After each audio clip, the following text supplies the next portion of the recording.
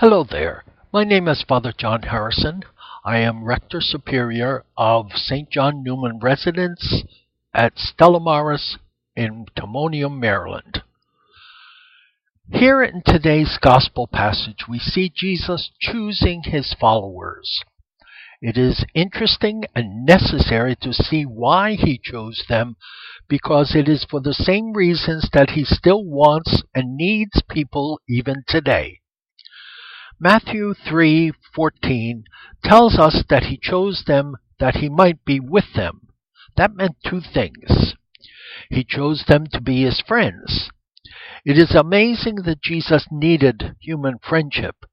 It is of the very essence of the Christian faith that we can say in all reverence and humility that God cannot be happy without people.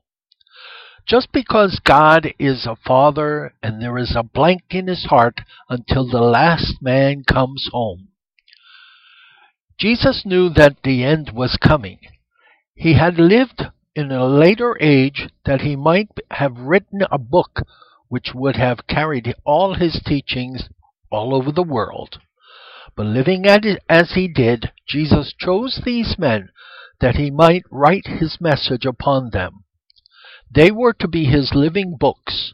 They were to accompany him that they might someday take his message to all people.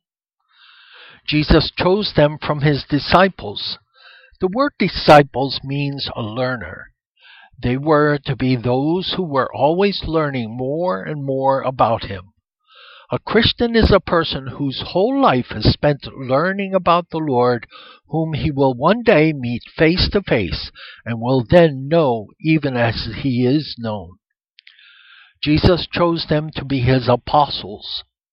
The Greek word apostolos means someone who is sent out. It can be used for an envoy or an ambassador. They were to be his ambassadors to the people. A little girl received in the Sunday school a lesson on the disciples. She did not get the word quite right because she was very young, and she came home and told her parents that she had been learning about Jesus' samples. The ambassador is a man who is in a foreign land who represents his country. He is definitely the sample of his country. The Christian is sent to be an ambassador for Christ, not only by his words, but by his life and deeds. About the 12 themselves we may note two things. They were ordinary men. There was not a wealthy, nor famous, nor influential man among them. They had no special education. They were men of the common folk. It is as if Jesus said, "Give me 12 ordinary men, and I will change the world." The work of Jesus is not in the hands of men whom the world calls great, but in the hands of ordinary people like ourselves. They were a strange bunch.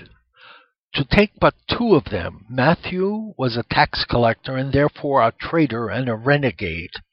Simon was a zealot, and zealots were fanatical nationalists who were sworn to assassinate every traitor and every Roman they could.